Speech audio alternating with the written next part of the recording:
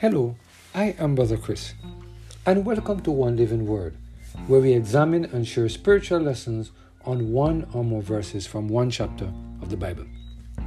Today we're focusing on 2 Kings chapter 4, verse 34 and 35. Let us hear what the word of the Lord has to say in this passage of Scripture.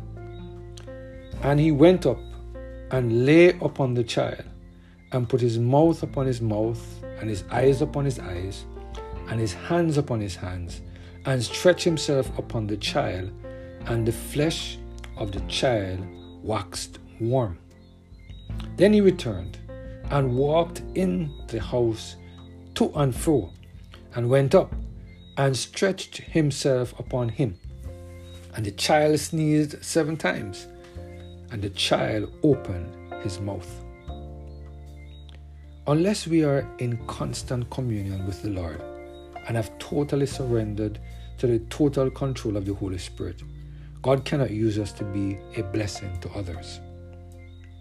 When we allow God to place an anointing upon us, He can use us to perform miracles in the lives of others. In 2 Kings chapter 4, verse 34 and 35, we see the Lord using Elisha to perform a miracle.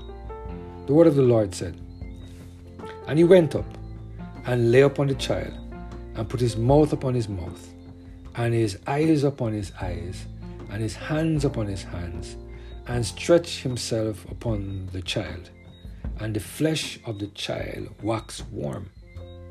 Then he returned and walked in the house to and fro, and went up, and stretched himself, and the child sneezed 7 times. And the child opened his mouth and his eyes. What a demonstration of the power of God. By praying earnestly to the Lord, God was able to use Elisha to bring this boy back to life. Notice very carefully that by praying, Elisha acknowledged that all the power for healing comes from God. By praying, Elisha acknowledges that he had no power to heal anyone. All the honor and glory for the healing must go to God.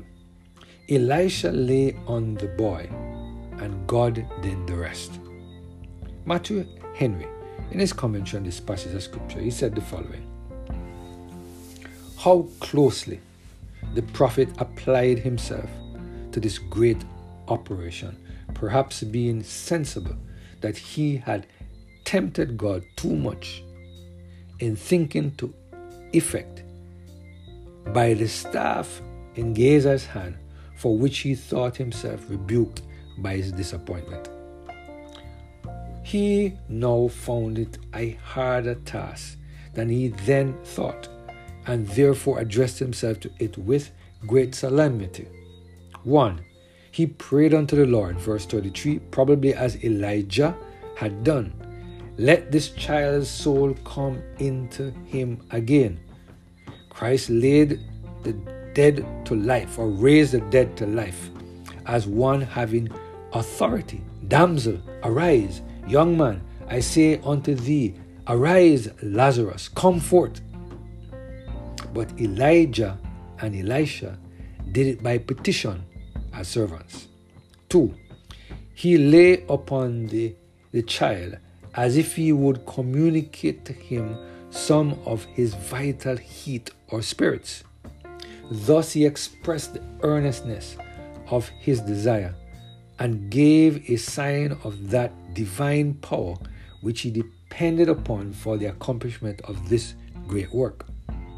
He first put his mouth to the child's mouth, as if, in God's name, he would breathe into him the breath of life. Then his eyes to the child's eyes, to open them again to the light of life. Then his hands to the child's hands, to put strength into them. He then returned and walked in the house as one full of care and concern, and wholly intent upon what he was about. Then he went upstairs again, and the second time stretched himself unto the child.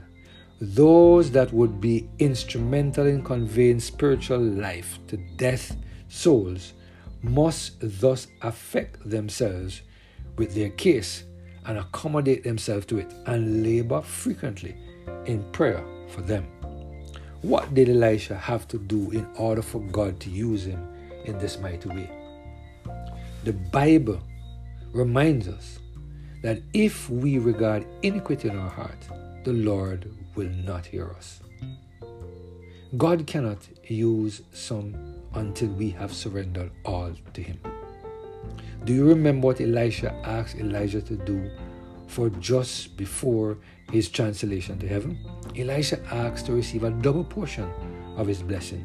Elisha was able to perform such an important miracle because he was in constant communion with the Lord. Because Elisha spent time fleeing the very appearance of evil and clinging unto God with all his hands, God was able to use him in this miraculous way. God wants to use us in a similar way today. But unfortunately, God cannot use us because we are still mixing the profane with the spiritual. Some of us still have the vessels of God in one hand and the vessels of Satan in another hand. Some of us continue to sit at the feet of the philosophers of this world, thereby imbibing their spurious doctrine. God cannot use us to bring relief to the dying world until we get rid of the accursed thing that we continue to keep in our possession. I pray that we will ask God to cleanse our heart so that he can use us to take the message of salvation to others and to bring relief to those who are lost. Let us pray. Father, use us, Lord. Do whatever you need to clean us up so that we can be used by you to help others to accept you as their personal Savior. Thank you for this word, we pray. Through Jesus Christ, our Lord. Amen. Have a blessed and Holy Spirit-filled day.